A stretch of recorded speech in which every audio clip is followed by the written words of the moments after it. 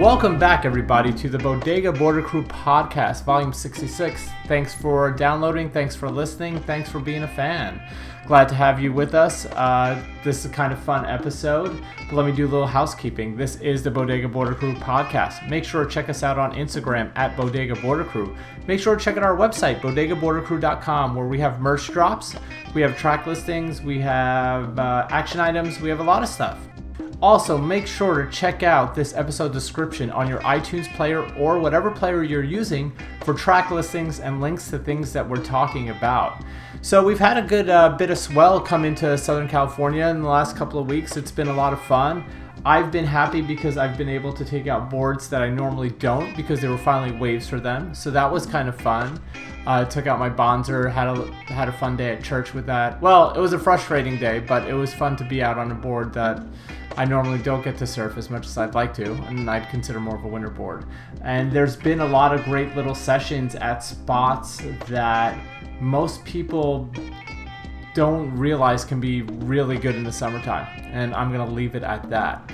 But I hope you guys have been scoring. I hope you guys have been having fun. I hope you guys have been safe. I know the COVID numbers are going up, and a lot of that is a lot of math for people to wrap their heads around, but honestly, it is really based in fact on people's movement and how they act. So please wear a mask, go out there, be safe, social distance, wash your hands. Let's just reduce this as much as we can, get this under control, and not just thumb our noses at it and say, well, it's not going to affect me, I'm not going to get really sick.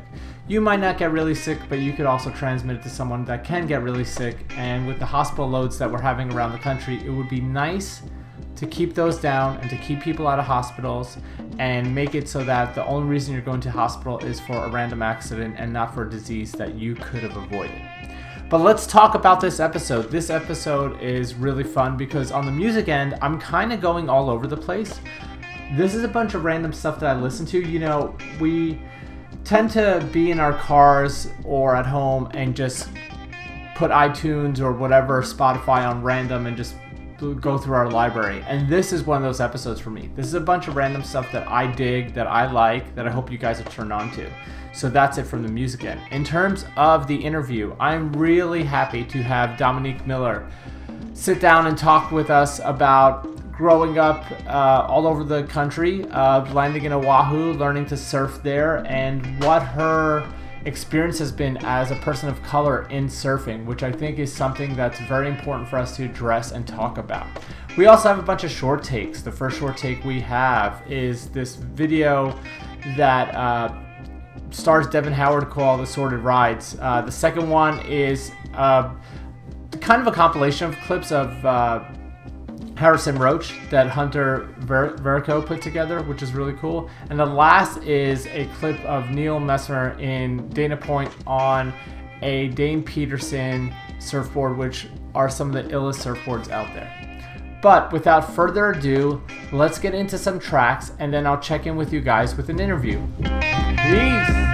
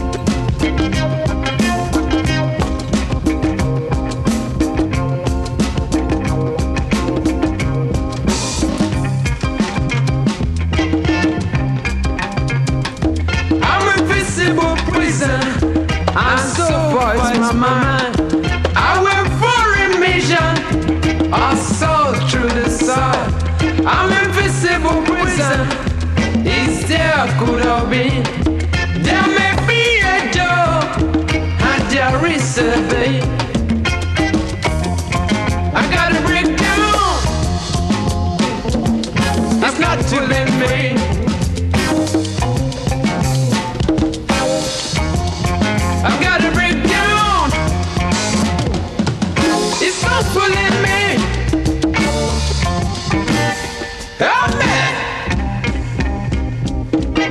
I've got to make a breakthrough. I've got to make a breakthrough.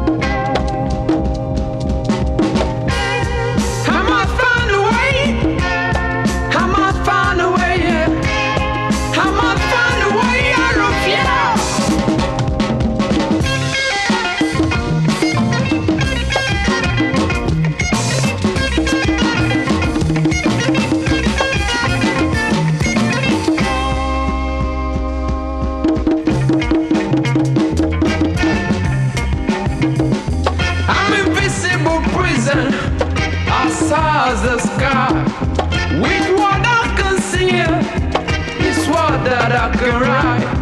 I'm invisible prison, how can I be free? There is no regard for a child I display. I gotta break down, I have to be free.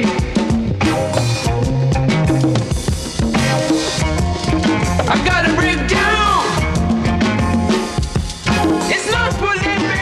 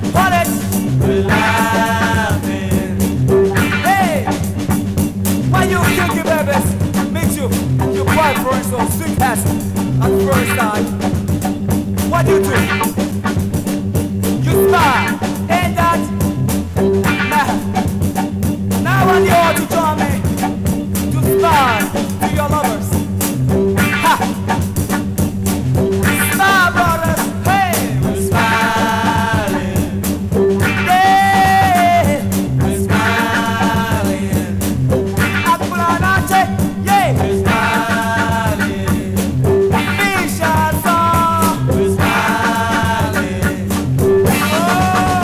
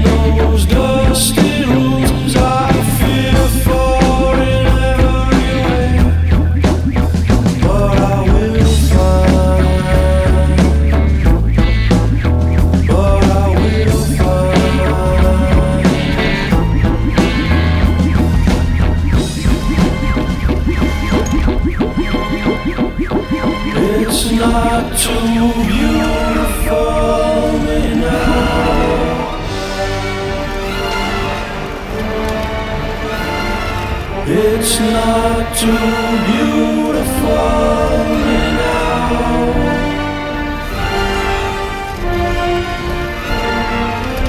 It's not too beautiful now.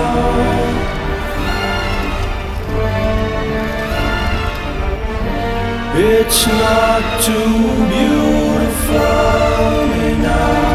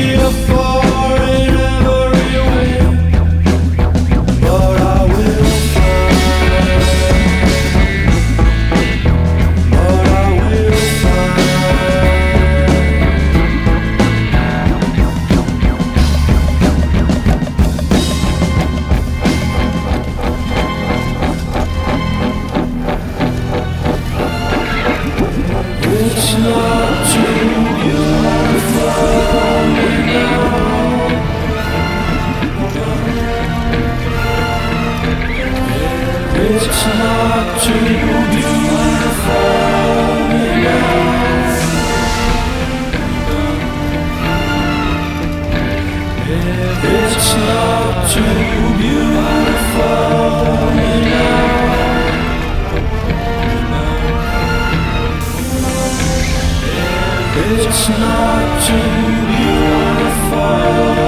now.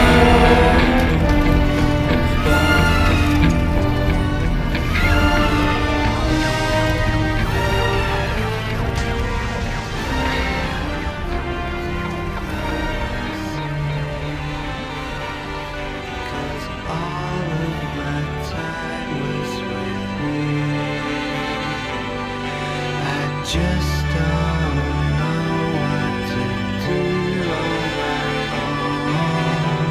All of my thoughts are of you. All of my thoughts are of you.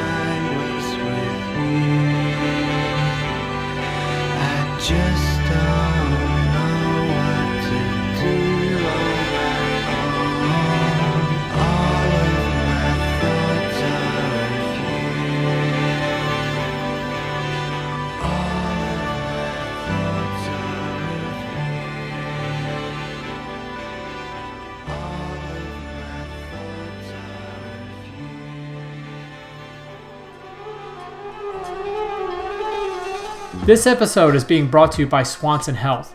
I know a lot of people out there who listen to the podcast, like myself, try to stay healthy and fit and use natural products. We use supplements. We use a lot of stuff, just to keep ourselves going, especially with everything with COVID and our immune systems and stuff like that. And I know for me to buy those products, I often have to go to a bunch of different sites or stores, and that's really difficult nowadays. Luckily, I was turned on to this brand called Swanson Health. Swanson Health has been producing quality vitamins and supplements, foods, healthy home, and self-care products for over 50 years from the heart of America. All this stuff is being made here in their brand. And their brand they've been working on for years, and they've worked really hard on it and have been testing it to hell. And so you're getting quality products. They also carry over 20,000 wellness products at great values. So there's other brands besides theirs that you could pick up. I picked up a bunch of CBD soaps, some inulin powder, some digestives, a bunch of immunity boosting vitamins. So I definitely think you guys should check out this brand. If you want to try any of Swanson Health's great products for yourself, use code CREW20, that's CREW20, for 20% off at swanson.com. It's a pretty big discount, so I really suggest you go use it. That's CREW20, CREW20, for 20% off at swanson.com.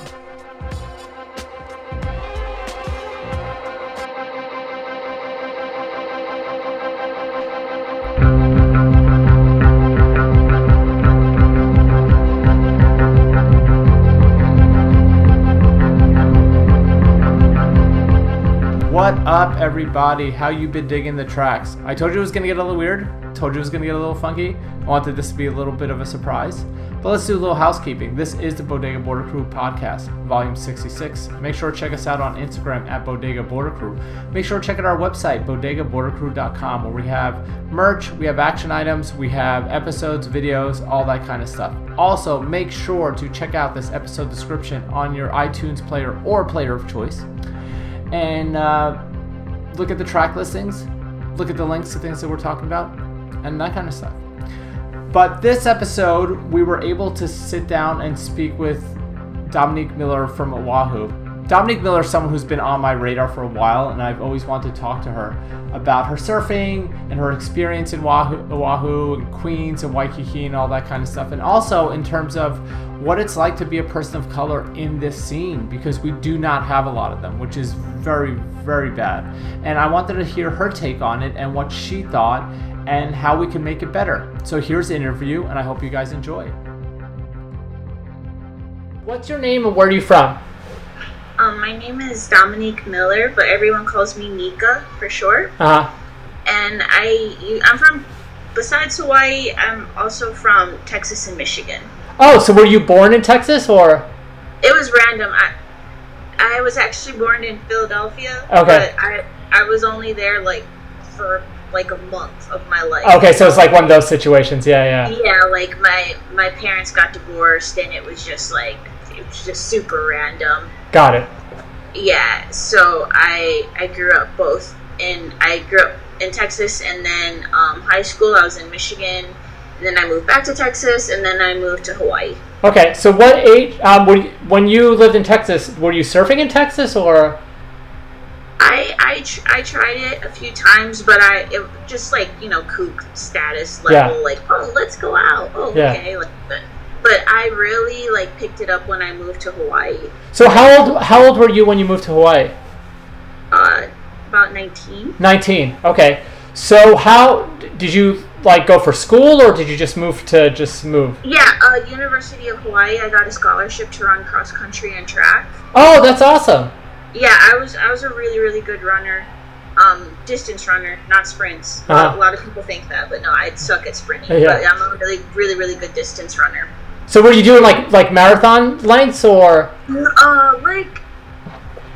So in track I ran the mile. Okay. And the 5,000, which is 3 miles, and in cross country it's a 5K. Got it. Sometimes in college they make us run 6Ks, which is it equals out to 4 point something ish miles. That's a weird length. It's kind of random.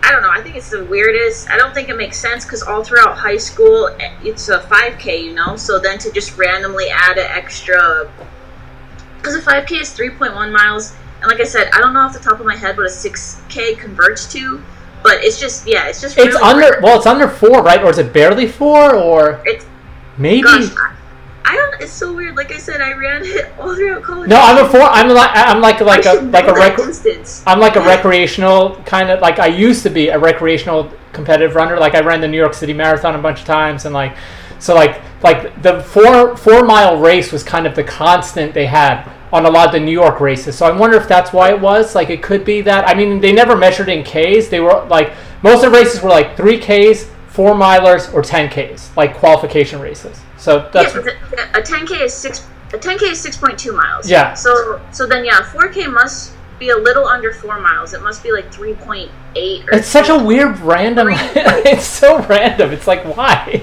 Yeah, why not just have a 4-mile race, or not, like I said, the normal 5K, which is what you run in high school. Yeah, that's the standard. And even when I run, even in track, when it's the 5,000 meters, it's 3 miles. Yeah.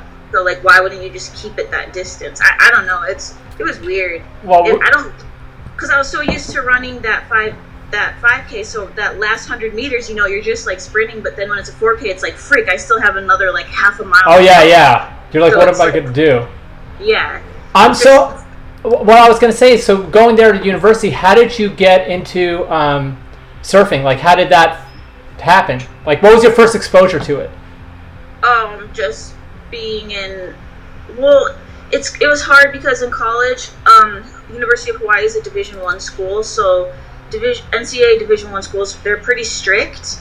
Like when you're on scholarship for that event or whatever you're on scholarship for, they're very like adamant, like you're there for that sport.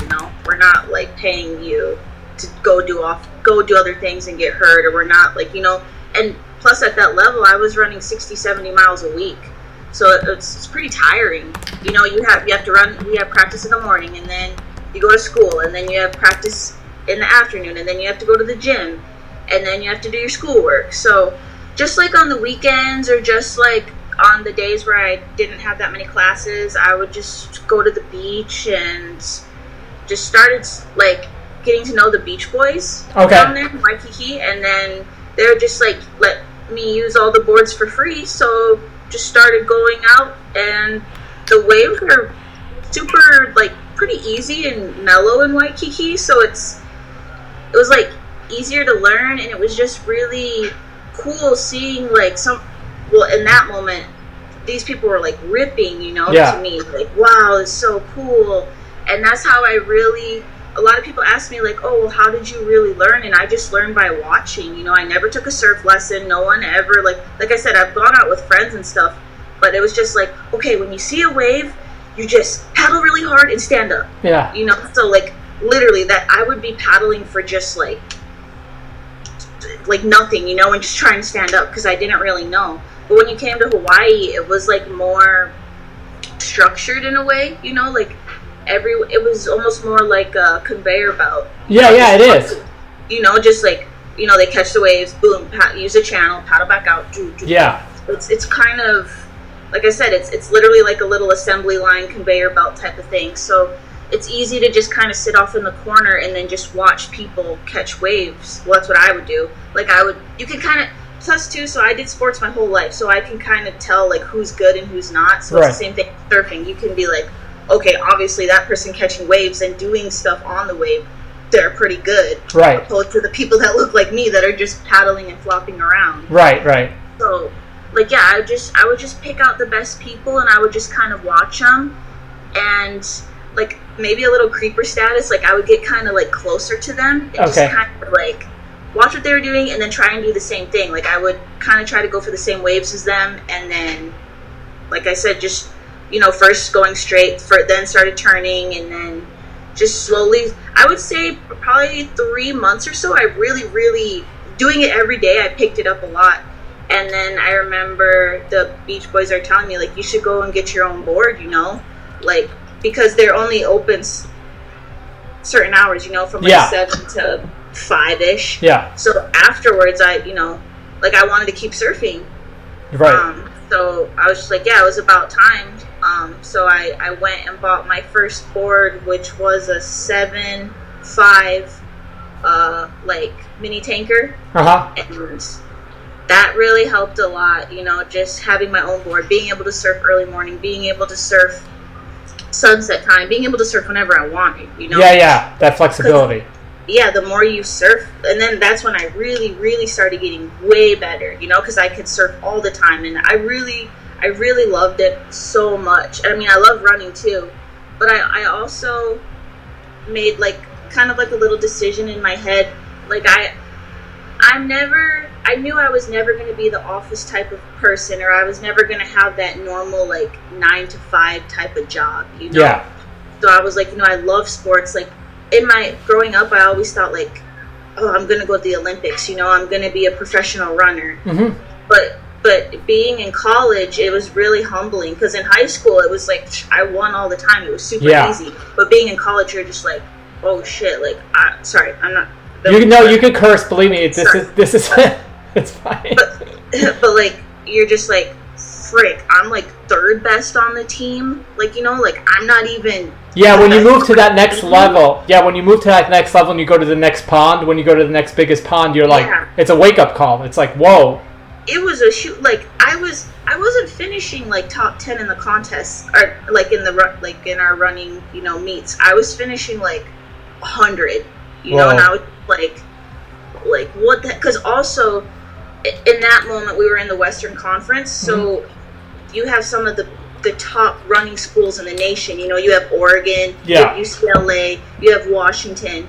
Like you have like the best of the best. Like these schools are recruiting the top runners in the nation. Yeah. So, like I said, I was a really good runner. I wasn't a top runner in the nation, but I was like a top runner, I would say, in my state, you know, but I wasn't like I was good, but not at that level. And plus, too, a lot of these people in college, you know, juniors and seniors, obviously they're going to be better than the freshmen. Same thing with like football players, you know. Yeah, like, of course. You know, so anyways, yeah, so I just remember thinking like, wow, I always believed I could make it to the Olympics, but now I'm just like, oh gosh, I'm not sure anymore. And surfing, I felt like, well, you can run any place in the world, but surfing, you can only surf so many places. Yeah. You know, there's only so, like, you can run in Nebraska, you can run in Canada, all this stuff, but surfing, not really. So the amount of women surfers to the amount of women runners, there's not as much, you know? I'm going to stand out more in women's surfing than I am in women's running. Right. So I decided to make that more my focus, surfing. And then, and how long ago was that you kind of made that decision? Maybe like 6 years ago. Okay. Okay. Yeah, and I was getting really, really good at surfing, and because like I said, I've always been into sports, and I'm very competitive, and if I'm gonna do something, I want to be like the best at it. So I was very determined. I was like practicing really hard. I was getting the hang of it. Like I said, I had my own board. I was starting to like do turns and all that. And some of the beach boys are like, yo, you know, you should try enter the local contest, you know, see how you do. You're getting really good. And I entered a contest down in Waikiki, and I remember I got second place. Oh, wow. And yeah, so I was just like, okay. I was so nervous. Like, oh my God, I was like, my heart was pounding, I was shaking, I was just like, oh my God, I don't even know what to do. Like, a surf contest is kind of different than a running meet, you know? Oh, yeah. Like, you have someone actually, like, watching you and judging you. Running, it's like, you just have to outrun you literally have to cross the line first to win. Yeah. There's no, like, you know, like, it's not so subjective, I guess. Yeah. So, yeah, I didn't know what to expect, and when I got second, I was like, oh, wow, like, I could actually do this. Like, this is good. So then I started entering all the local contests, and I would usually place within, like, the top 5 my first year. And then the second year, that's when I started winning contests, and that's when, also, like I said, I was hanging out on the beach so much, too. I got a job on the beach, and I got a job on the beach, and I was in the water, like, even more, you know? Like, I'm surfing, I was a surf photographer. Okay. For a surf school. So I would just like, I'd be shooting the students as they pass by, and then I would be catching waves when they're not, and like I was just like literally like just tons and tons of hours like in the water.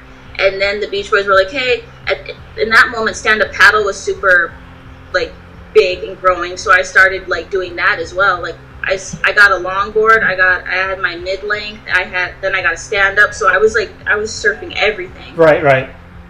So and I'm actually better at stand-up paddle than I am longboard. Recently I've switched more to longboard because stand-up is kind of dying. Like I'm not sure if you remember, but for a second there it was like it was super popular. Yeah, everybody was into it, and like I remember going to Hawaii and just seeing like everybody do it, and like it was like insane. Yeah, everybody doing it. It was, but yeah, now it's just like you either longboard or a lot of the stand-up paddlers are into like foiling, and foiling is to me like too dangerous, and it's just too. I don't know. I don't get it. I never understood it. I just kind of like I'm like a purist in that way, to the point that like, you know, I like single fin like longboards and single fin mid lengths and stuff. Like I'm like kind of old school in that way. So for me, it's kind of like that's even like I'm like no, that's like I don't get it. And we have a big problem with it in California. Not so much down here in Southern Orange County, but when I lived in LA, we had a big issue because there were a lot of people on foil boards who didn't know what they were doing, who were in the middle. Yeah, in the middle of really crowded lineups. Like you're talking 100 to 200 people lineups. Oh my God. And it's really scary. And it's like kind of like I've seen people like at Malibu like get run over by them. Like I was like, dude, like come on, this is too much. Like you guys like go do this when it's flat. Like don't do this here, you know, kind of thing. Who were some of the people that you remember competing against when you were younger? Like, does anybody stand out, or?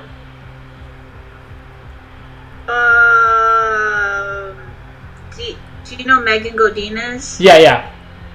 She probably doesn't even remember me, because at that time she was probably like, who's this kook? Like, yeah. But like, because I mean, I was good, but she was, you know, like way better. But I remember her, and I just remember being like, wow, Crystal Walsh. Yeah. She's one of my biggest idols. I look up to her so much, and I really look up to I got to surf against him. This was probably maybe like the third year or so I was competing, and it was a stand-up contest. I got to surf against Bonga Perkins. Oh wow. Yeah, he beat me. He smashed me. It was a contest in Makaha, and they had boys and girls together. Oh, that's kind of cool. It's cool, but I mean, it's like pretty much your girls aren't gonna win. Yeah. You know? No, but it's like fun. I mean, it's fun. I mean, that wave though is like so funky. Like I think it's the funkiest wave. Like I expected it to be so different because my reference point was like super old movies of it, and I'm like, oh, this looks awesome. This is great. And then I saw that lump it does, and I was like, what is this thing? Like I was like, this is like a fake wave. Like this is weird. Yeah, that way. I really love surfing Makaha, but it's definitely really tricky for me to get it, especially when it's like backwashy. Yeah. It's just like there's a lot going on in that wave, and there's so many little boogie boarders on the inside, and it's just like during a contest it's different, but yeah, that wave is tricky for me. But yeah, I remember I got to surf against Bonga, and like Bonga and Crystal are my two favorite surfers, and I've always watched surf videos. That's also I feel like how I got good at the beginning. Like I would just watch constant surf videos of them surfing. And I remember I got to face Candace Appleby. Do you know Candace? No. Oh. She competes on the stand-up world tour. She's a really good stand-up paddler too. Oh. Well, that's just someone who stuck out to me in the stand-up aspect. But Crystal Walsh and Bonga and who else? Megan. Gosh, I can't even remember, because also at the beginning I wasn't as familiar with like names, like certain people. Yeah. Not till I started competing more, and then you start like seeing like, okay, who's like the top, who competes on like has made it to the world championships and all this stuff. Yeah. But it's also was a different. I mean, how long ago was this? This was like maybe like what? Like 5-6 years ago. Yeah, and it was a different. Like I think also when it comes to the competitive longboarding, obviously it was a way different world. So when I first started, because like I said, I had my like 7.6, so I was more like into my like mid length, and I was into shortboarding too a lot, and then I kind of stopped that, and I started getting more into longboarding and stand up. But when I first started doing longboard and even stand up, it was really like progressive, you know. My longboard was like a 2+1 setup, you know. It was super like super high pro, like 22 inches wide, like 2.5 inches thick. Oh, like super really, thick. Yeah, like really, really thin, you know. Like now my log is like 3.25, 3.5. Yeah. Like, you know, like, yeah, the progression is crazy, because when I first started, it was all about doing hacks and big cutbacks, and you wanted, and I remember talking to the judges, and they're like, yeah, we want to see more turns, we want to see way more spray, like that style of longboarding. Yeah. And now it's like, if you do that, you're not getting scored well. No, that does not. I mean, you're not trying to get little barrels. No, like they don't want to see that at all. No. The new. I mean, which is, you know, obviously it's more in tune to the aesthetic I like. Like what Devin and them have done, especially with the WSL criteria now, is that it's moved more to like this, like a neo-traditional thing, where it's like basically like, yeah, like, you know, they want to see you, you know, walk, and they want to see you like nose ride and all that stuff, but the difference is they want to see you do it in a critical section, not out on the shoulder, and they do want you to do turns, but it's not about spraying, it's about setting up, like, kind of thing. Yeah. Which is cool. It's about like linking your maneuvers with a nice flow. Yeah. You know? I mean, it's funny because, I mean, we're spoiled. I'm sure you're spoiled in a way too, like surfing Queens all the time. Like, you get to see all these people, right? You get to see Khalees and like Haley and like all these people, and when Kai's in town, and like that whole crew. And it's the same thing here in, like, you know, Southern California. Like, we're surfing, you know, either Malibu, Sano, or, you know, Church, or like one of these spots, and we're surfing with people like JJ Wessels and like that kind of stuff, and we're seeing these people who like just naturally surf that way, right? Like naturally out of happenstance. There's no kind of force the issue kind of situation. So that's why when like the competitive thing went to where it's gone now, a lot of us were really happy, because we're like, this is sort of like the surfing we know. Like, this is surfing we understand. Like, this is what we've kind of been around, kind of thing. And now, you were talking about videos. What were some of the videos or films that you watched early on that like influenced you? I really, really got into I hope I say his name right, Mikey DeTemple. Yeah. He made 2 movies. One is Sight and Sound. Yes. And Picaresque. Yeah. I think it's called. Picaresque. Yeah. I would watch those videos all the time. Yeah. I don't even know who his longboarders were he had in those films besides him and Cassia, but oh my god, they were so good, and I just loved how stylish they were. Yeah. And I loved that they went to these like random spots, you know, to go surf. Yeah. Not like random, but like spots that I never even thought in my head, like, oh wow, that'd be sick to go there and surf, you know? Yeah. Yeah, I had him on the podcast, I think, a couple episodes ago, and he was talking about that, how it was like, you know, for one of the movies, I forgot which one, they had like an actual kind of a decent budget, so they were able to like travel a lot, you know, and that's something like when you make a lot of these like longboard films, like it's just impossible. It's like you don't have, you're basically shooting where people live. Like, you're like, okay, where's the break that you usually surf at? I guess that's what we're doing, you know, kind of thing. And film, I do think, has influenced a lot of people. It's the new, you know, it gives us the accessibility of kind of like you mentioned Cassia, right? You're not going to get the opportunity to see Cassia in person, but you could watch her on film. And then that winds up influencing your surfing as well. So you're doing the competitive surfing thing for a while now. You got hurt recently, or the last year or something? Yeah, I was just hurt like 2 months ago. A guy at Queens, I got hit by his board. I'm not sure if you can see my... Oh, Jesus. Hold on. Can you see my knee? Wait, yeah, I saw that. Oh, okay. Yeah. Hold on. Why can't... Okay, I'm so sorry. I'm like trying to show you my... Oh, yeah. Oof. Wait, so that was the cut? Yeah, so it was the board. It was weird. The lifeguards so when it happened and I wiped out in the water, it happened so fast. I just remember my knee, I felt it open, and I looked, and it was just gaping open. Blood was everywhere. You could kind of see like the inside of my knee. Oh. And I just remember it was starting to hurt really bad, and I think I was kind of going into shock because I was just like, oh my god, like what is like. What, I don't know, like, is my meniscus torn? Do it, like, what, my ACL? Like, I don't know what's happening. Like, it's your knee. It's really important. Yeah. And there was just so much blood. And then there was 2 photographers shooting at Queens, Nick and Courtney, and they came and got me. And they were, like, swimming me in because they were trying to get me on my board, but I couldn't get on my board. I was holding my knee, and I was just, like, crying. So they were swimming me, and during quarantine, they had made the lifeguards stop working. I guess because they didn't want them to get coronavirus. I don't really know why the lifeguards stopped. They're just trying. I mean, I think in general they're just trying to minimize people. Period. Like it was. Like on the beach. Yeah. But so at this time, the lifeguards had just it was literally their second day coming back to work. Oh Jesus. And yeah, so when it happened, the photographers were swimming and they were raising their hands, and the lifeguard came and they got me on the lifeguard board. They got me to the beach. They called the ambulance. I went to the hospital. It was during coronavirus, so like nobody could come in with me.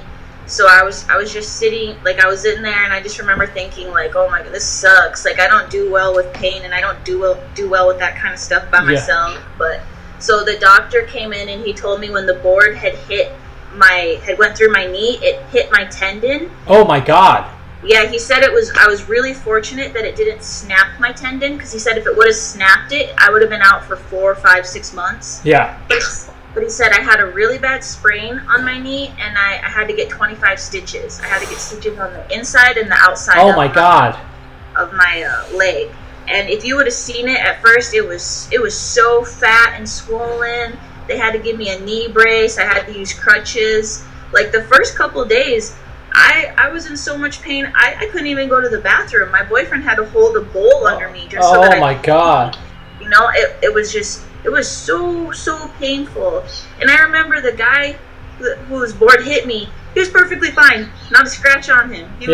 Well, that's usually how it happens. Like the person who shoots the board out, whose fault it is, nothing happens to them. It's always you. No, look. I've been on the other side. I've been on that's like the side not as bad as you, but I've had boards hit me and all this stuff, and the other person just like paddles away or like doesn't say anything, and I'm like, yeah, that's like I'm pretty messed up right now. Like you know, I'm so fortunate I had insurance that covered it all. Because so many people were like, "Oh, why didn't you sue him?" Blah blah. I'm like, I was in pain. I was more concerned about the blood coming out of my knee than trying to find this guy and be like, "Oh, I'm gonna take you to court." Like, yeah. That was my last thing on my mind. But like afterwards, I was like, "Oh, well, whatever." I mean, like I said. No, it happens. I mean, look, I mean, it's kind of like, look, it's in a way you don't want to kind of paint it this lightly, but. You know, we all go in the water and there's risks we're taking, right? And like sometimes this kind of stuff happens, and sometimes it's our own board, and sometimes it's someone else's board, and it's like, you know, that's just the nature of it. Now, are you surfing again? Yeah, I just started surfing again. So for about I'm surprised how fast I healed too, because when it first happened, like I said, the first couple of days, I didn't think I was going to be able to walk or surf for months. You know, it was so painful. But after the first month, my leg really started coming around and healing, and I went to the orthopedic surgeon, and he said everything was healing well. I didn't have any like signs of infection, and he told me that I needed to start going to rehab, to PT. So I've been going to PT 2-3 times a week. And okay. It's amazing what physical therapy can do with the gut. Like, it's like I said, it's amazing. My leg went from like no flexibility, having a lot of atrophy, to now it's like back to normal. You know, like it's really good. My PT therapist, Karen, she's so amazing, and it's like I said, my leg is super flexible. I can surf. Last week I was able to surf for 1 hour. Now I'm able to surf for about 2 hours. That's good. Yeah, it's really good. People, you know, it's the funny thing is, because I have a lot of friends from the skateboarding world, and a lot of them, like, you know, they get really badly injured, like they'll get like torn MCLs and ACLs and that kind of stuff and ankle stuff, and they're like, doctors will be like, hey, look, I really want you to go to the PT. Like, I really want you to do the physical therapy. And they're always like, no, I don't want to do it. My other friends who have done it, they're always like, this is the thing that saved me. Like, I have tons of friends who have like torn their MCL, who never got the surgery, who just did PT for like a year, and they were like, I didn't have to do anything. Like, I'm back to normal, like, kind of thing. People don't understand, like, the physical therapists, really good ones, like, they really, like, and if you keep up with it consistently, if it's a shoulder injury, like, I have rotator cuff issues, right? And I went to PT for it, and now I do the stuff at home. It totally took care of my rotator cuff. Like, I never had to get surgery. I didn't have to get anything. Like, I just did the right things, you know? It's so, like I said, it's like you said, if you have a good therapist, and luckily my orthopedic surgeon was really good, and he's like, I recommend you go to, there's a place here called Physiotherapy, and a lot of the therapists are surfers, so they know exactly what to do to get you back to surfing.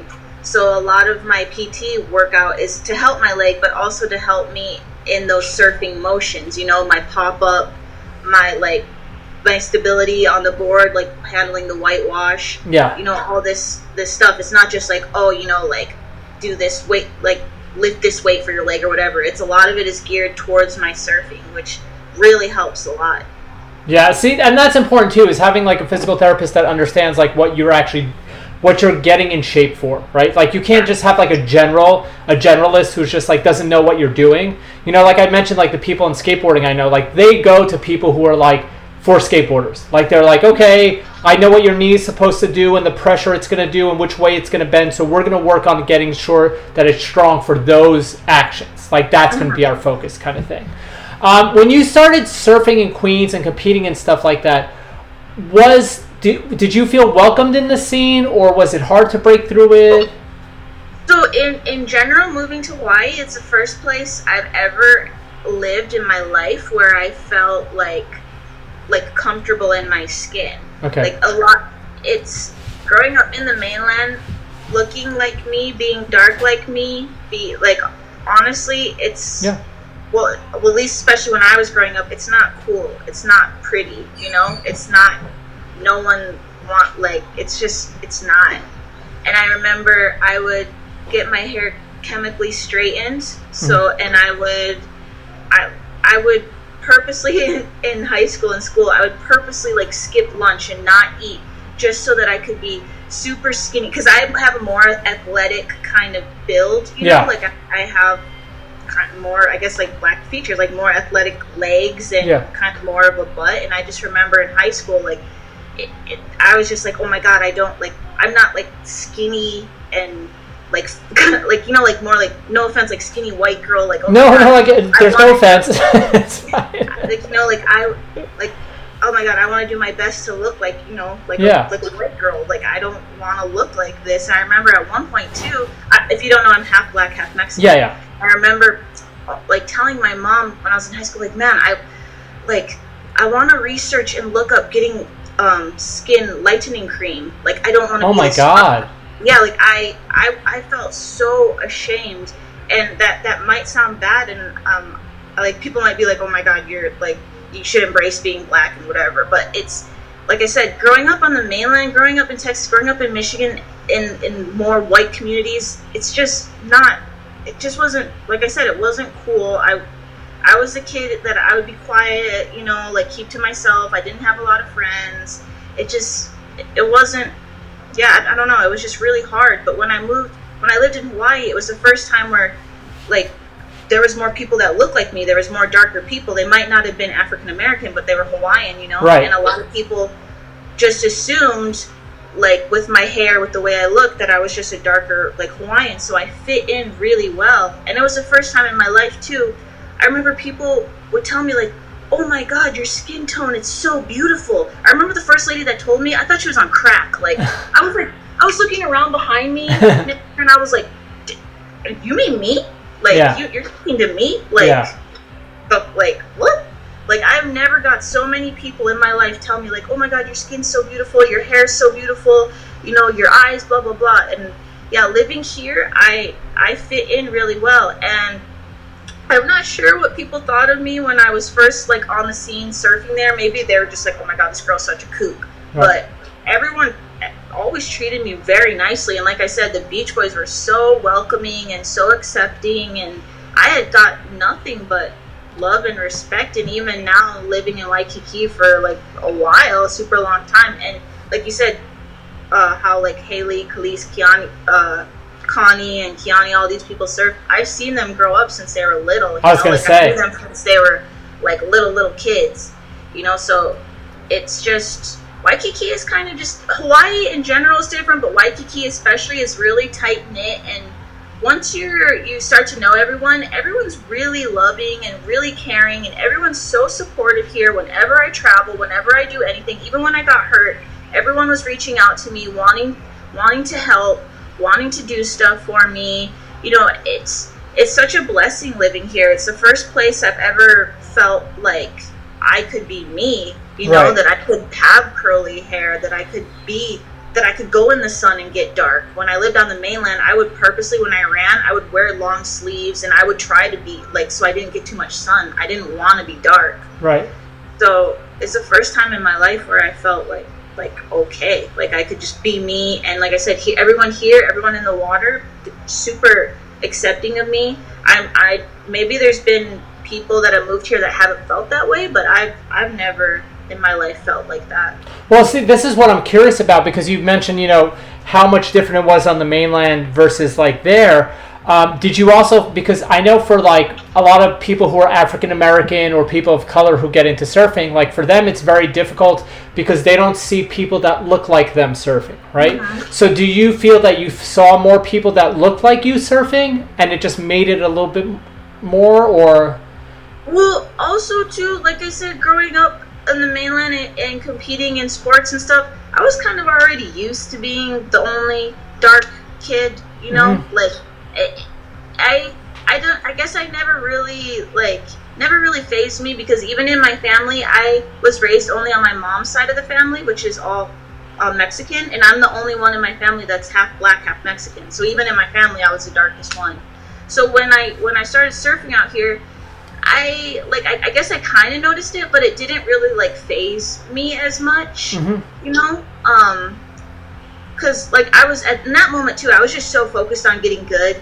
So I just remember the one thing that I noticed more was there was a lot more guys with darker skin and long hair, because on the mainland there's not as many. Like here, it's more normal for guys to have really long hair. Yeah. On the mainland, it's like not. No. So I just remember noticing that a lot. Like, oh, okay, wow, cool.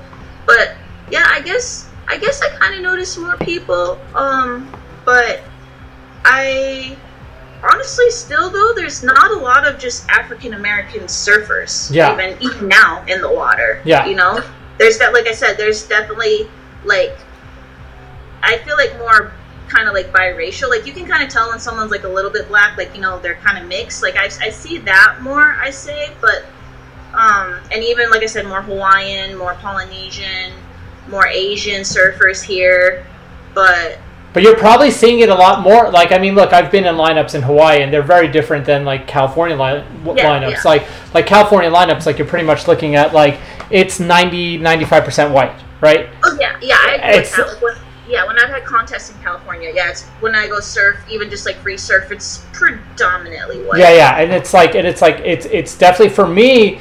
Like when I came here from New York, surf wise, like it was really disturbing to me because I didn't understand it. Like I grew up in a very mixed environment, so for me, I was kind of like it was a shock. I was like, whoa! I was like, there's fucking mad white people up in here. Like this is like crazy. Like you gotta chill. Like this is too much. Like this is too much. Like I can't deal with this. Like it's like, you know, now. With, you know, obviously we're in the middle of like probably the biggest civil rights movement happening that's ever gonna happen. Hopefully that we'll never have to, that we can use this as a positive thing and get through stuff. What do you think? Well, first of all, locally, what has been happening in regards to the Black Lives Matter movement and the civil rights movement in Hawaii that you've noticed? And there's a lot more paddle outs here.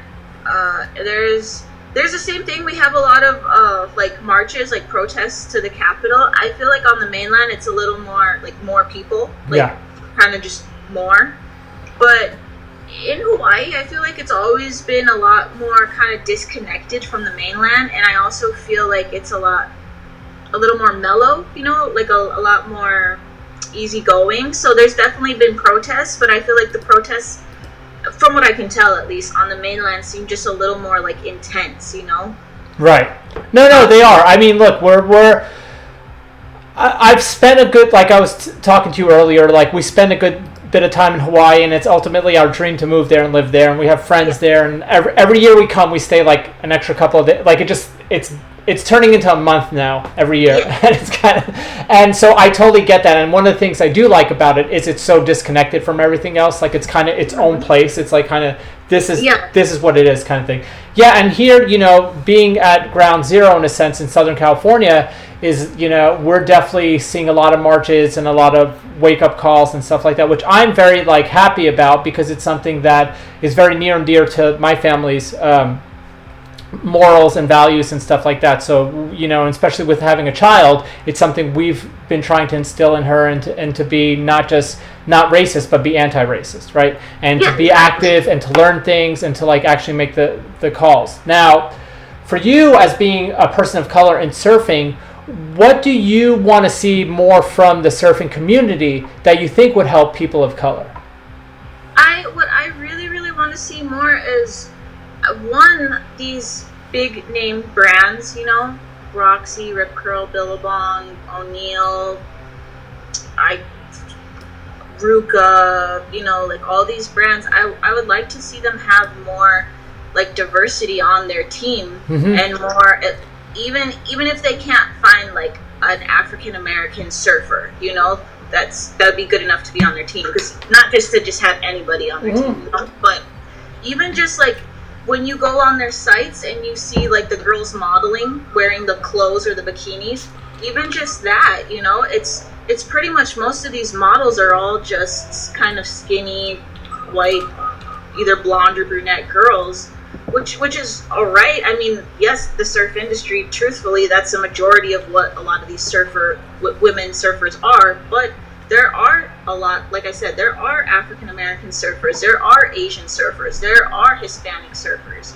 You know, it would be nice to just see that represented in these companies on their team, or just even within the models that are on their website or on their, like, you know, magazines or like that would be nice. And also, I got asked this question the other day, like, oh, why don't you think more African American people compete on the WSL? And truthfully, or like on the stand-up world tour, but like it's expensive. It's really expensive to travel the world and compete on these contests. If you don't have sponsors backing you, or if you don't have rich parents or a wealthier family, it's really hard. Last year, the longboard tour went to Australia, it went to Spain, it went to New York, it went to Taiwan. Like, these places are, especially coming from Hawaii, it's a lot. It's a lot to have, like, from here to go to Spain. I remember, I didn't go for the longboard last year, but the year before I went for stand-up. They had a contest in Spain. I had to fly from here to the Canary Islands, which is an island chain off of Spain. My plane ticket alone was $2,000. Oh my God. Yeah, so it's Hawaii, traveling from Hawaii, on the mainland it would have been a lot cheaper if I had, because I was looking it up, if I had left from California or New York, but from Hawaii, just to cross that ocean anywhere, it already adds extra money. But regardless, like, even if I lived on the mainland, the ticket was around $1,000.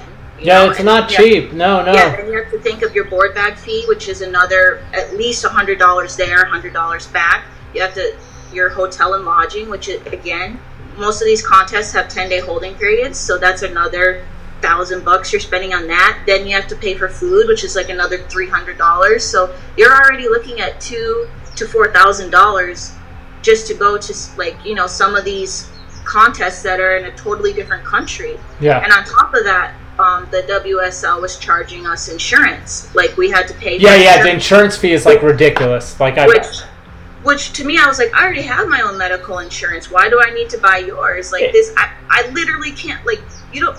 And then I have to pay $200. First off, I have to pay $100 to be a member. Then I have to pay $200 to enter into the contest.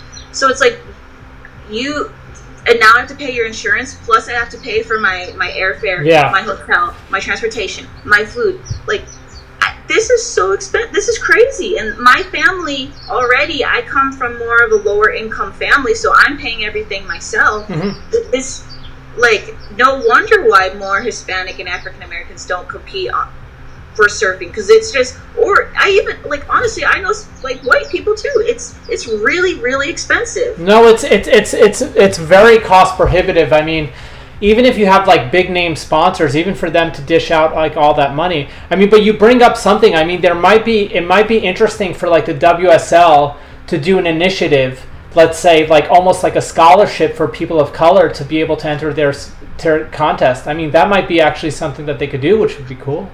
Yeah, which I think, because that's what I get a lot of messages of people like talking to me about this and complaining and saying this sort of stuff, and I'm like, I understand. I know a lot of my Brazilian friends are in the same boat too. They're in Brazil. I guess they make a lot less money than the U.S. Oh yeah. I've heard stories where people start raising French bulldogs and selling them, just to make enough money so that they can do these contests. There's been times where I've been short on my rent just so that I can enter into these contests.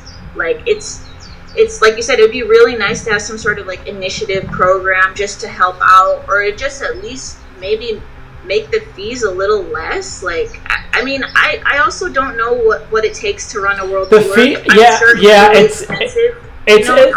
It's like, I mean, just because I know from the inside of it a little bit, it's really expensive. And that insurance thing that they have you guys pay, there's no way for them to get around it. Like, to be quite honest, it's like kind of like they've looked at it and they're like, there's no way. So they can't lower it on their end. But I do think, if I had to think about it, I would say the one thing is they could get corporate sponsorship to come in and kind of pay for some of those fees. So for instance, if you get like a corporate sponsor, like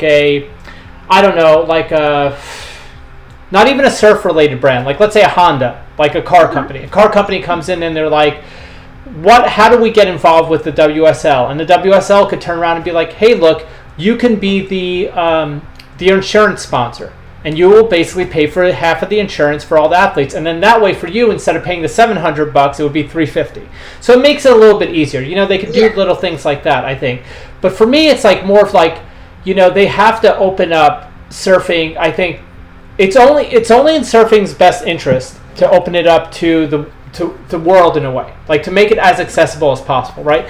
And you brought up something earlier in the interview, which is like, okay, with track, you can do that anywhere. With surfing, you can't, right? You only have a couple of places. So you have that thing that kind of pigeonholes surfing a little bit. But I do think like the WSL and the surf brands need to work on working with organizations that focus on getting people of color involved in surfing more. So, for instance, like not just even like what you had mentioned, which I think is actually a good point, and no one mentions this, is like, if you're not going to have someone on your team, at least have models and stuff like that, right? That represent a bigger thing. And I think you look at companies like what Vans is doing, which I think is really interesting. Vans, first of all, has been very good about this, partly because at the end of the day, the sport that pays Vans' bill is skateboarding. And skateboarding is multi-ethnic, and it always has been. And way more ethnic. Yeah, and that's the world I come from. That's the world that I come from, a skateboarding world. And so for me, it's like, I always tell people like, hey, in skateboarding, the second we smelt anything racist, we kick them out of skateboarding. Like, that's how it works. Like, it's worked like that since I've been 14 years old. I'm 46 years old. Okay, so it's 30. Like, we've always been like that. And Vans has been at the forefront of that. But what Vans is doing that I think is really interesting, that I'd like to see other companies do, is that they're doing initiatives within their corporate structure to get more people of color to work there, right? Because if you get that too, exactly, that too. Like, because if you get people to work at Quicksilver and Roxy and these people, not only is it about giving them the jobs, but it's about having that representation inside the company and that voice for those people to say, hey, our marketing campaign needs to do this. Like, versus just guessing. Right now, they're just guessing. They're like if you look at like what they've done with the Black Lives Matter thing, every company put out the same bullshit statement. They put out the same bullshit statement, like this and that, and you're like Quicksilver, and the next day they went back to their usual posts, right? They went back to their usual post, which made me very angry. Yep. Made me very angry because I saw companies like Vans who were like, we're not going back to the usual. There is no back to the usual. I drive by their headquarters all the time, and there is a big Black Lives Matter, big banner, and I know people who work there, and they're like, this is our thing, and we're always going to be about this kind of thing. I am extremely disappointed in the Billabongs and the Quicksilvers and all that because they haven't stepped up to the plate when they have an opportunity. Now, I think the problem is it's a multi-tiered problem for them, and one of them is the reality of their customer base. And the reality of their customer base right now is very white, and judging from a lot of comments I've seen, is very racist still. And I think that's the thing they can't handle. Versus a Vans, if you told Vans right now, hey, look, they're owned by a big company. If you told them like, hey, you're going to lose 25% of your customers because you take this stance, Vans would be like, we don't give a shit. We're going to do it. We're going to do it because this is the right thing to do. So I think that's the thing when it comes to a brand thing. But we could talk about that for ages, and I obviously it's something near to my heart, and I try to work on it.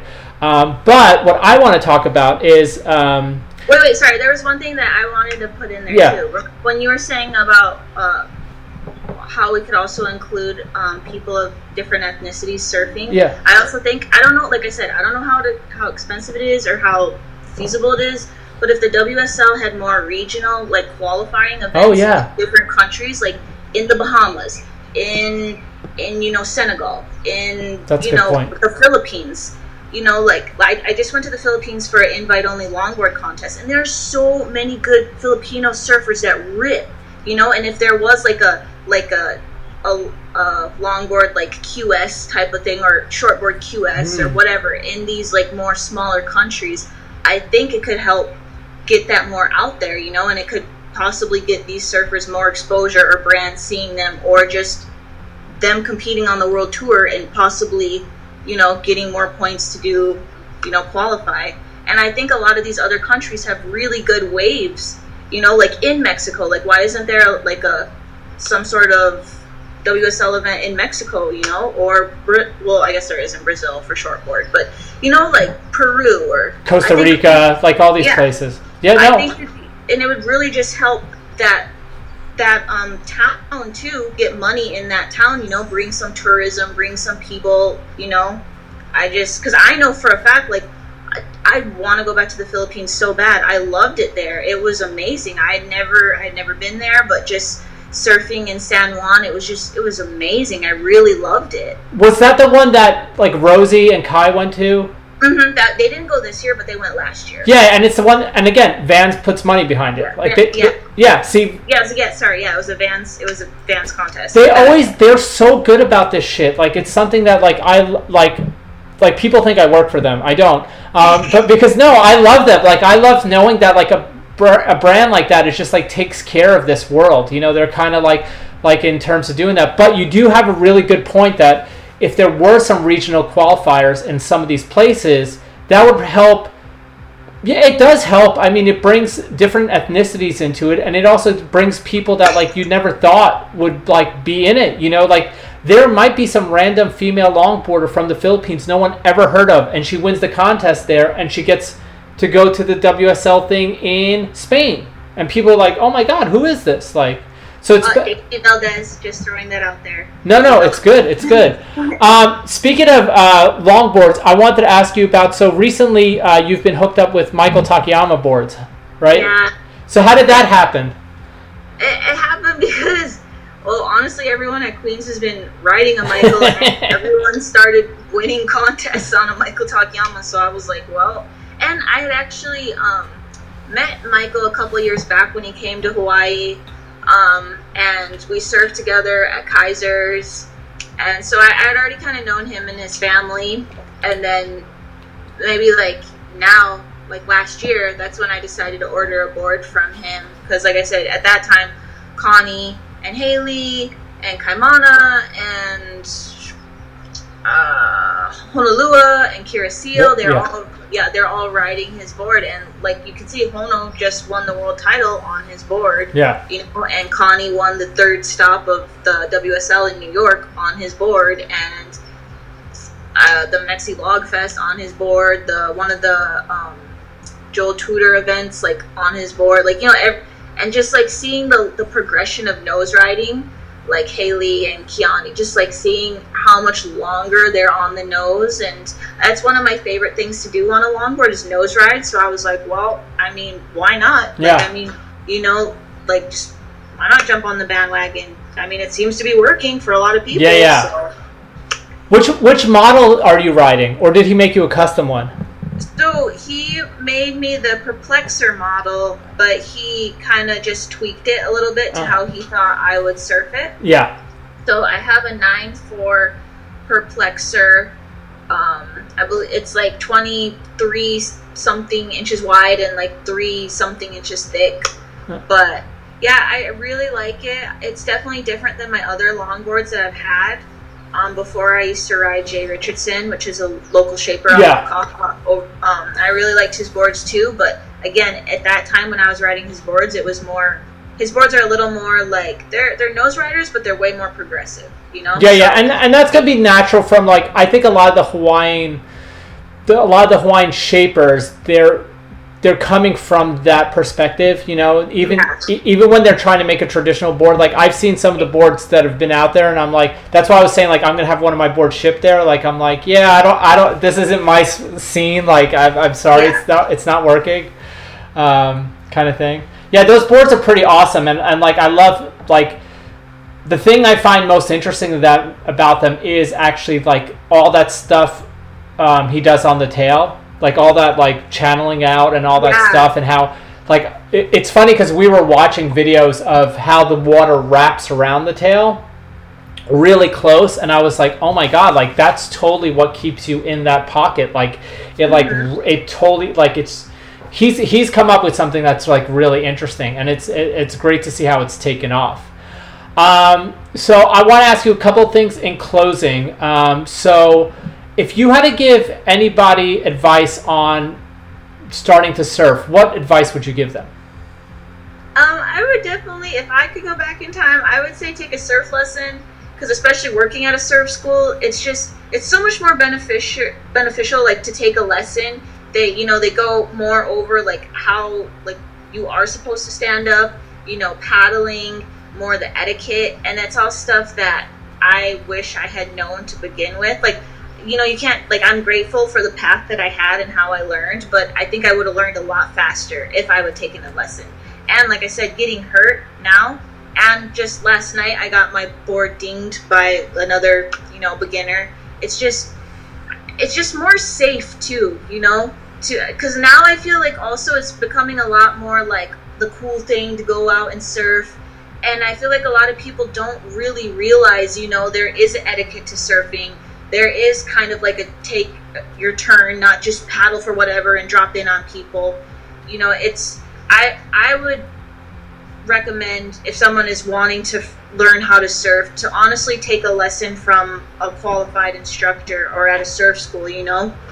So like I said, that you do know the basics, you do know the safety, you do know, so you're not just going out there just randomly and possibly hurting somebody. Right. Because that, like, my injury could have been like a career-ending injury, but, you know, luckily it wasn't, you know? Surfboards can be very dangerous if not used properly. So I would suggest, you know, someone to take a lesson. And then after that, if you really want to get into surfing, you know, just keep going out there. There's definitely times where I've been frustrated, but you just have to just keep going and just having fun out there, you know, not taking it too seriously. Because I know there's been times where the waves have been really flat or the waves have been really big and crazy, and it was just, I couldn't catch a good wave, or I was just getting wiped out, you know, just to keep going and just to be positive and have fun, because that's what surfing is supposed to be about, is having fun and enjoying being in the ocean. That's why we started, right? That's why every one of us started, right? To have fun. I think people forget that a lot, you know, people forget that it's like, you know, you do want to progress and you do want to get better, and sometimes you just kind of need to, like, when you're having those days where not everything's working, Yeah. You know, I had one of those recently. You just got to be like, I'm just going to take an inside wave. I don't care. Like, Yeah. it's fine. It's fine.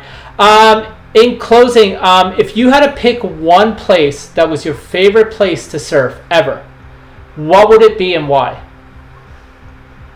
My favorite place, besides Waikiki? Whatever it is, it's your call. Like, if you were like basically like today, right now, someone could wave a wand and be like, you could be in your place right now surfing. Which place would it be? Oh gosh, honestly, it'd have to be Waikiki, and it'd have to be. I'm not sure if you ever heard of the breaks pops or threes. Yeah. Those are my.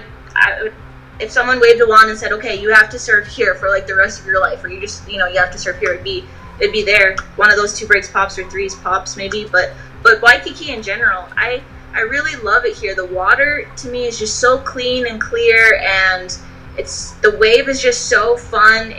Don't get me wrong, I like North Shore and Makaha is good, but sometimes it's so big and it's just more like you're more fear for your life. Like, am I going to It's more survival than fun. Yeah, like at least in Waikiki, even when it's huge, even if you wipe out, the wave is pretty much going to pass you by. You don't have to worry about like, oh my god, how long can I hold my breath? Like, yeah. It's just more of a playful, fun wave, and I had the most fun and some of the best waves of my life ridden here in Waikiki. And I think it's a great wave for longboard, for stand-up, and when the waves are bigger, even for shortboard. And I really love it, and I really love the community here. And I would probably pick Waikiki, honestly. Of all the places in the world I've ever been, this is always like where my heart is. I love this place the most. Yeah, I don't blame you. Last question. Any people you want to thank, say shout outs to, anybody? My mom. My mom has been my biggest supporter, and there's been times where she's taken money out of her retirement fund to help me go to these contests. And the whole reason why I even love the water is because of her. She's a Mexican American female, and she never learned how to swim. Even to this day, she doesn't know how to swim. Yeah, so she would tell me she was always so sad and so bummed out, when people would go to the pool or to the ocean, and she just felt so sad that she was too afraid to get in water, past her knee. So when I was born, she made sure that I could swim, that I loved the water. She had me in little kid swim classes. Like, I was swimming before I was able to walk. Wow. Like, she had me in those like little toddler swim classes. So, I pretty much owe everything to her, and she's been the biggest supporter, like mentally and financially. And so I would say her, and I would say probably, my boyfriend too. He's been super supportive, and just the whole community of Waikiki. Like I said, everyone has. I can't even think of anyone off the top of my head, but everyone here in Waikiki and in Hawaii, they've always been so supportive. Like, all the photographers getting photos of me and helping me grow my like social media following. That's helped me in so many other areas. Like, it's just such a beautiful place, Waikiki. The people, everyone is so supportive, and I'm so grateful for everyone. Well, that's awesome. Well, listen, thanks for taking your time out and sitting down with us, and hopefully see you out there next time I'm out there. Yeah, definitely. That'd be so cool. Thank you so much to Dominique for taking time out to talk with us. It was a lot of fun. I can't wait to go back to Oahu, and now I'm actually going to go onto the South Shore and surf a little to hang out with her. But, a lot of things that she was saying in there are very important in terms of her experience, and we need to hear people's experiences to understand what they go through. A lot of times we're just in shock, right? I was in shock by some of the things she was telling me because I don't firsthand experience it, right? And the only way we're going to learn about making things better is hearing other people's experiences firsthand. And so we have to listen. The other thing I thought that was really good, she brought up a lot of points of how people of color, women, men, whatever it is, the trans community, the LGBTQ community, they need to be represented out there. And it's as simple as companies putting them in their catalogs and that kind of stuff. And I thought it was something that Worm and I touched upon on Wednesdays at Worm. If you look on my Instagram account, you could check out, we talk about that. it's honestly not that hard to change the narrative, if you will, from the surfing perspective if the companies want to. Now, some of these companies don't want to deep down, and that sucks, but they have an opportunity now to jump on board and make things happen. And I think some of the examples she used were really good. But enough of the chat, enough of me talking. I want to get into some funky tracks, and I'll check in with you guys a little bit with some short takes. Peace!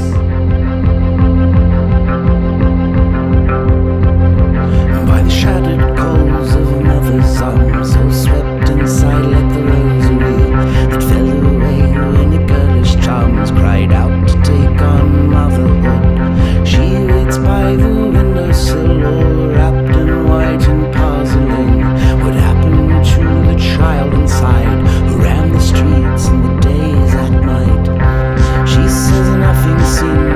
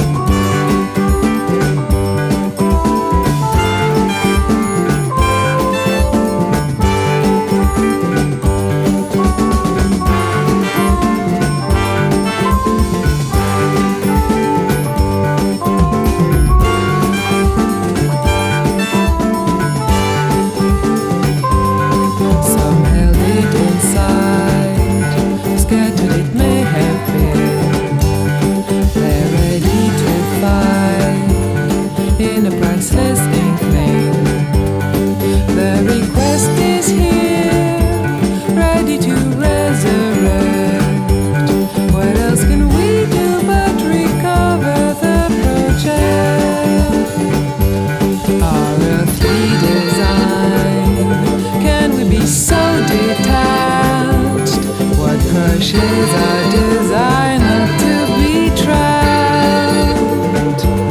When the highest fears tell us to and not to, everyone agrees, demanding more veto. Our earthly design, can we be so detached? What crushes are designed not to be trapped.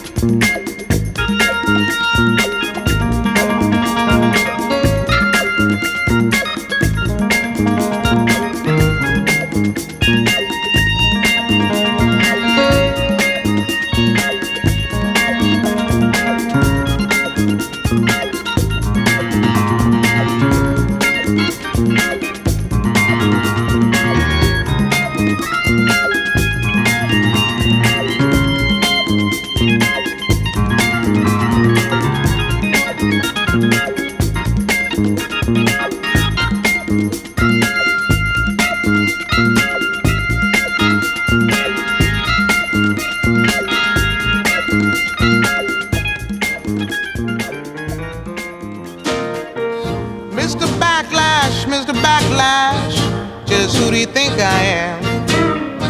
You raise my taxes, freeze my wages, and send my son to Vietnam.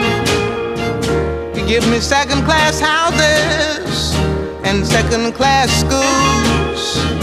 Do you think that all colored folks are just second-class fools, Mr. Backlash?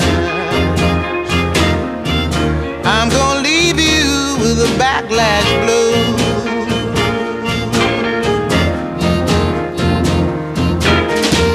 When I try to find a job to earn a little cash. All you got to offer is your mean old white backlash.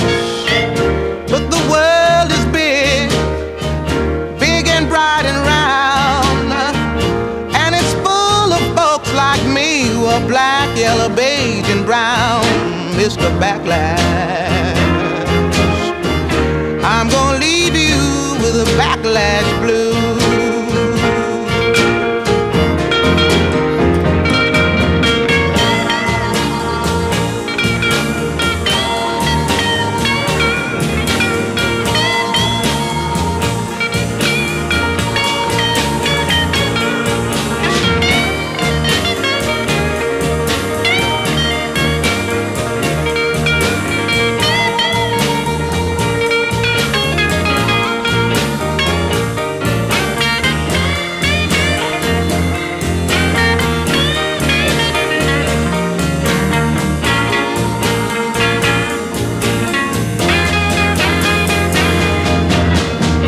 Mr. Backlash, Mr. Backlash, just what do you think I got to lose?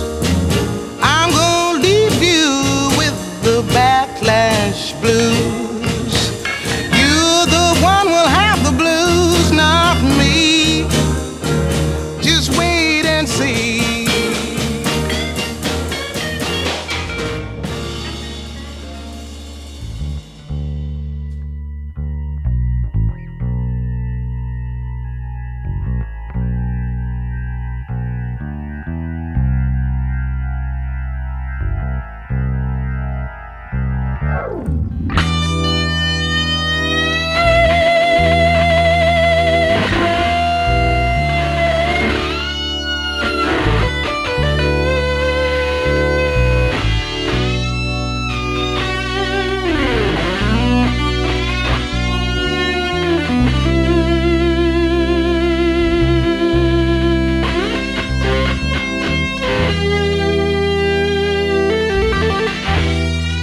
Welcome back to Volume 66 of the Bodega Border Crew podcast.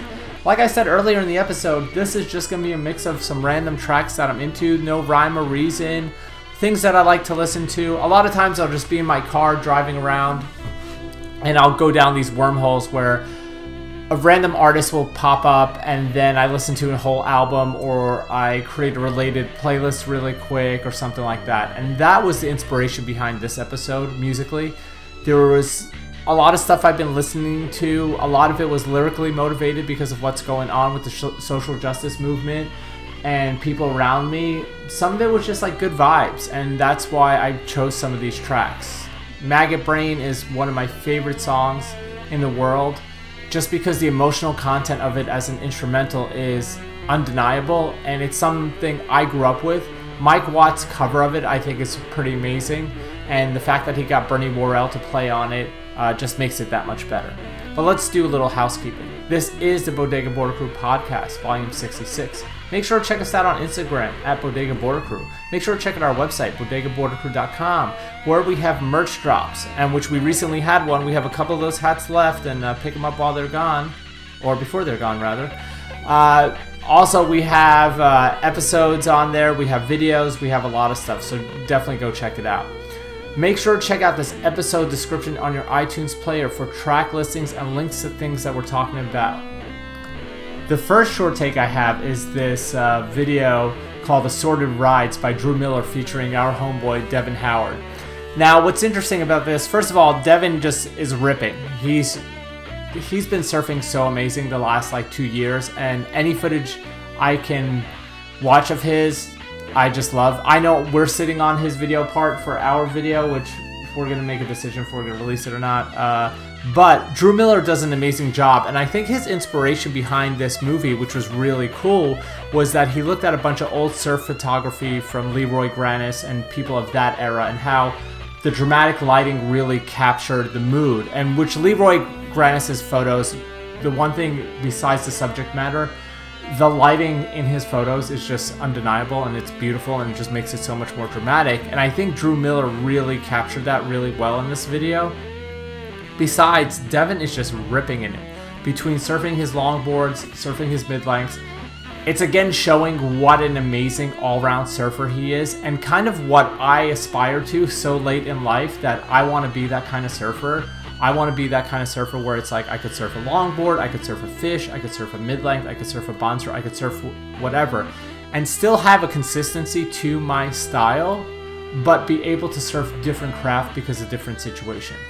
This video is really good. We have a link to it. Check it out. I think it's really important. And I think what I'll do is actually get you inspired to go out there and surf. The second short take I have is this. It's kind of a compilation of a bunch of clips over the last year of Harrison Roach done by Hunter Verco, which is called Roach.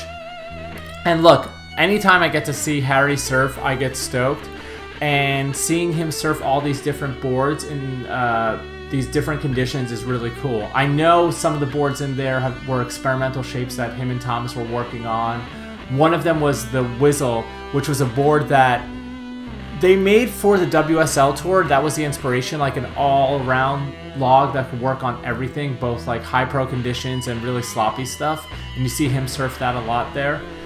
Harrison is just one of those surfers, again, like Devin, like one of these amazing, well-rounded surfers that could surf anything. And seeing him on his foiled-out longboards at Noosa is like one of the most amazing things. So check out this clip, let us know what you think, and hope you enjoy it. The last short take I have is this little clip of Neil Messmer surfing in Dana Point, and he's surfing a Dane Peterson unhinged surfboard. Now, if you don't know, Dane Peterson has been making surfboards for years, and in the last, I think it's been the last 2 years, he's been making more and more of them, and he has a lot of amazing people surf on them. You know, Alex Nose has been surfing on them, Lola Mignot, Cassia, Devin has one, and now Neil, who is this amazing surfer from Orange County, has one. And I wanted to post this clip for a couple reasons. One, Neil is someone that's coming up on the scene, at least visibly, who is amazing and one of the best surfers out there that a lot of people don't know about. Two, you really get to see how this board works because lucky enough, there was enough swell. And I love seeing these kind of longboards, wide point back, showcase their ability and their hydrodynamics on bigger and punchier waves because I think that's where they work best.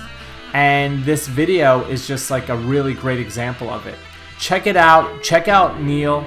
This was shot by Ali Loves Boba, his girlfriend, which she's been shooting a lot of great photos, so shout out to her. And hope you guys enjoy. But that's it for this episode. Made it a little bit shorter this time around. Glad you could join us. Again, I'll go back to two of the big items that we have going on in the world. One, the COVID pandemic, which we honestly have to stop being sloppy and we have to stop being selfish. Wearing a mask, honestly, has been politicized and it makes no sense to me. I don't understand where we've gone from respecting scientists to thinking a YouTube video is smarter than someone with 5 degrees. And the problem with that is we have too many people in this world, at least this is my perspective, who think they're Magellan and that they discovered something new by finding some random YouTube video out there that backs some kooky concept that is not based in science or fact. Look, the best thing I heard about this is that if you believe in drag queen werewolves from Uranus, there will be a video on YouTube that backs it up. Just because there's a video on YouTube that backs up some random kooky concept does not mean it's true. Second, this microchip nonsense that everyone's talking about with a vaccine, this concept has been around since the 1960s, and every 5 to 10 years, there's a new conspiracy theory about how we're going to be microchipped. We're not going to be microchipped. Calm the fuck down, people. You sound like a bunch of fucking morons. Like, I'm going to be honest. I don't care if this turns some people off, but it's the reality of the situation. You're just being a little bit silly. And look, we are living in a time where we might have to, and we actually, not might, we have to make some sacrifices, both socially and physically, in order to have freedoms. Freedoms are not free. Every freedom that we've ever had in our life has come at some cost. People have sacrificed during World War II, they've sacrificed at other times. The fact that we are acting like little children and are not willing to sacrifice based on selfishness, that we are wrapping a pseudo-patriotic flag around is a little pathetic. And that's something you need to think about. Let's stop being selfish. So what? You got to wear a mask to go into the store. Big deal. Is that really that hard? I don't care. Doesn't make a difference. If it's going to keep people safe, if it's going to keep my family safe, like, why not? If it's going to keep the other family safe, why not? It's a little sacrifice to me. It's not like, you know, we're being told that we can only drink so much water or we can only drink so much beer or whatever it is. We live pretty privileged lives. We have Netflix. We have the internet. Calm the fuck down. Buckle up. Make this thing go away so that we can get life back to normal. And the second big issue is what's going on in the civil rights movement. We can't lose momentum. We have to keep going. We have to keep pushing. We honestly have to keep going out there and doing stuff. We need to be anti-racist and not just racist. I had someone who's a distant family member, who's a politician, recently tell me, trying to defend what John Wayne had said. And one of his defenses was that, well, I don't think John Wayne was racist. I just think he was old-fashioned. Old-fashioned is a term that they used to use for wife beaters, that they use for alcoholics, that they used to use for pedophiles. We're not old-fashioned. We're a modern society. We can't be hiding behind these antiquated terms and concepts and having people hurt and marginalized. Accept the fact that white privilege does exist, and every single one of us who has benefited from that, it is our responsibility to fight this fight, to amplify the voices. And look, a lot of people are scared because they're scared to do the wrong thing.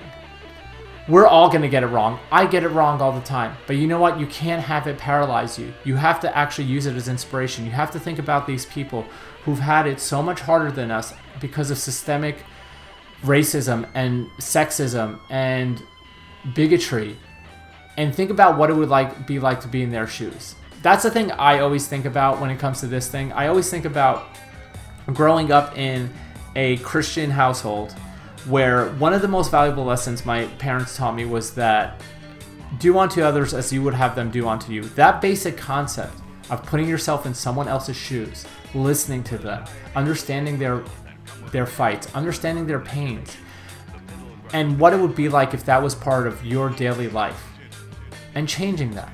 And I think we all have the ability to do that. The other thing I'll go back to is let's lead from our seats. Whatever platform you are comfortable doing, do it. You know, it's as simple as how you raise your children, or buying a book for a library, or calling someone out on stuff, or educating someone about stuff, or educating yourself and admitting wrong things and learning from it. I really want people to go out there right now and be energized to make changes, to make things happen, because that's the only way the world's going to get better.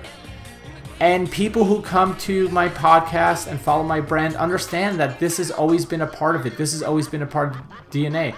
I know I've been losing viewers and I've been losing people, and people are like, I don't want to hear this. Well, guess what? It's the fucking world. This is what's going on outside. You want to bury your head in the fucking sand? Then don't follow my brand, don't support my brand, and get the fuck out of here. I'm sorry. That's just how it is. But on the lighter side, look, we've been having some swell. I just want people to be safe.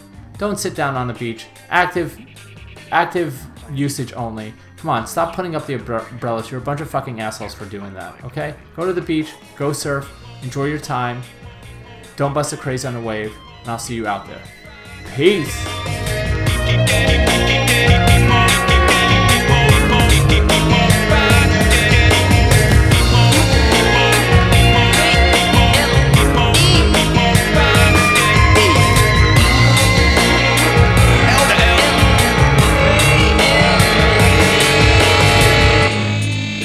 There were too many of us. We had access to too much money, too much equipment, and little by little we went insane.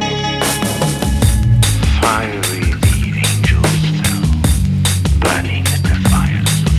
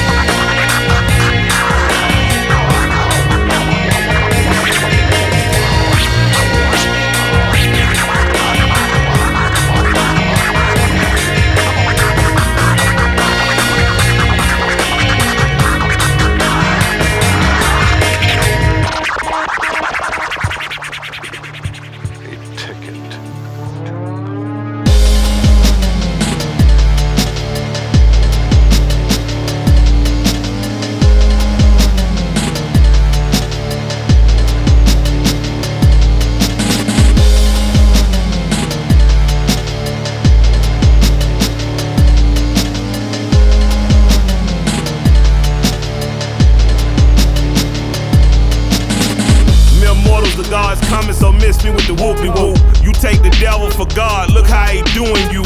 I'm Jack Johnson, I beat a slave catcher, snaggletooth. I'm Tiger Flowers with a higher power, hallelujah. Life will get so bad, it feel like God mad at you. But that's a feeling, baby, ever lose. I refuse, I disabuse these foolish fools of their foolish view. I heard the revolution coming, you should spread the news. Garvey mind, Tyson punch, this is bad news. So feel me, follow me, devil then got on top of me. Bad times got a monopoly, give up, I did the opposite. Pitch Perfect did it properly, only killed by his property. This life will stress you like Orson Welles on the radio. War after war, the world will make all your saneness go. And these invaders from Earth are twerking on graves, you know. Can't wait to load up the silos and make your babies glow. It's so abusive, you beg somebody to root for you. They'll snatch your hope up and use it like it's a hula hoop. And it's a loop, they talk to you just like their rulers do. These fucking fools have forgotten just who been fooling who. Kill your, kill your, kill your, kill your, kill your, kill your, kill your mask. Kill your, kill your, kill your, kill your, kill your mask. Kill your, kill your, kill your, kill your, kill your mask. Kill your, kill your, kill your, kill your mask. Killing children of men on the throne, roll for no atonement. Got me feeling like I'm Clive Owen, rolling through a future frozen. The flows of burning wind blowing till you're coasting. Now in cages cause we roll the waves of your explosions. Done appealing to our killers, man, to stop the bleeding. These songs are dirty bomb for they dirty dealings. Boots on the roof, I'm Charlie Mingus jumping through the ceiling. Master peeing on these lost Europeans thieving. Shippy Grimmin, Layla, born a reaper, born in the beast, fixing a feast and tearing its features. The world searches, the nation's nervous, the crowd's awakened, they can't disperse us, we ain't at your service. Won't stay sedated, won't state our numbers or our names it, remaining faceless, but dignified they can't erase us. We ain't asleep, we rope and go through the flames. Man, the war gonna ride on what's implied in the name. Kill your, kill your, kill your, kill your, kill your mask. Kill your, kill your, kill your, kill your, kill your mask. Kill your, kill your, kill your, kill your, kill your mask. Kill your, kill your, kill your, kill your,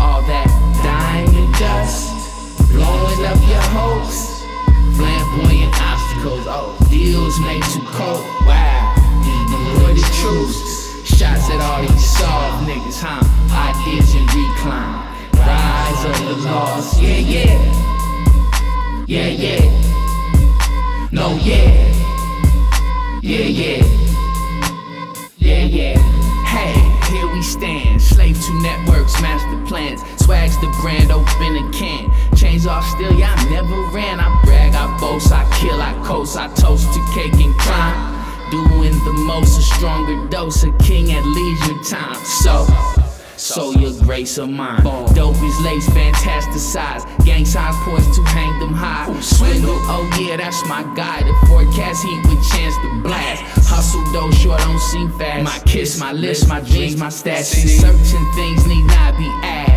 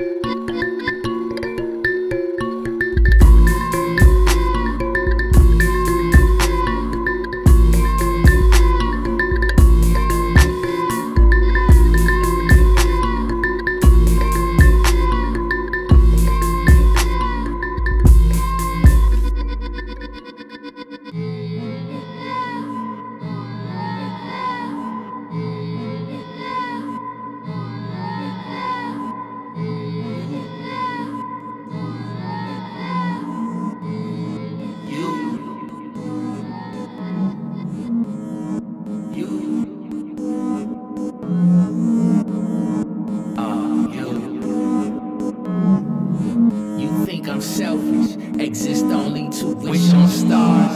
Lay in wait and cut the bars down, then go ice the guards. Touch the hood and go kiss granny, catch a box of food. Play the blade and feel that sunlight, tell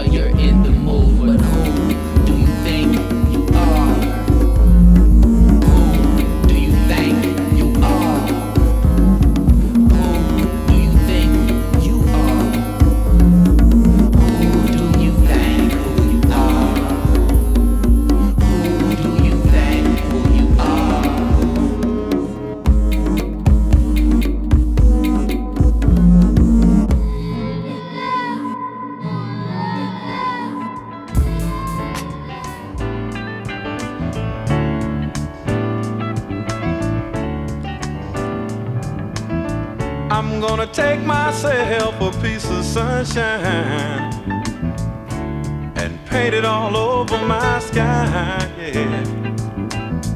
Be no rain.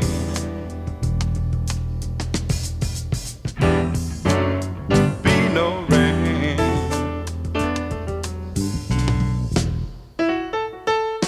I'm gonna take the song from every bird and make them sing it just for me, yeah. Birds got something to teach us all about being free, yeah.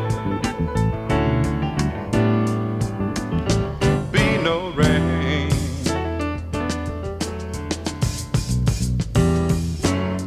Be no rain.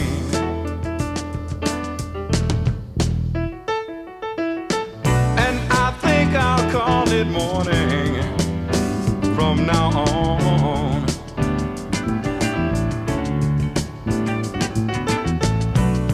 Why should I survive on sadness and tell myself I've got to be alone? Why should I subscribe to this world's madness, knowing that I've got to live on? Knowing that I've got to live on. Knowing that I've got to live on. Yeah, I think I'll call it morning from now on.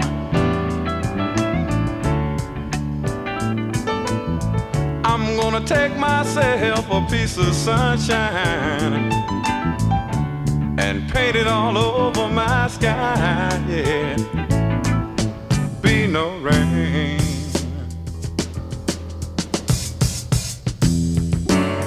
Be no rain.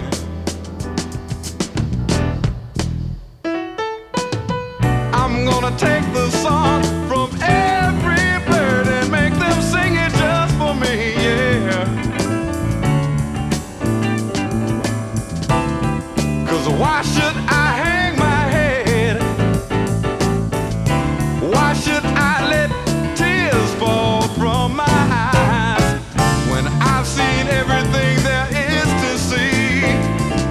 And I know that there ain't no sense in crying. I know there ain't no sense in crying. Yeah, I think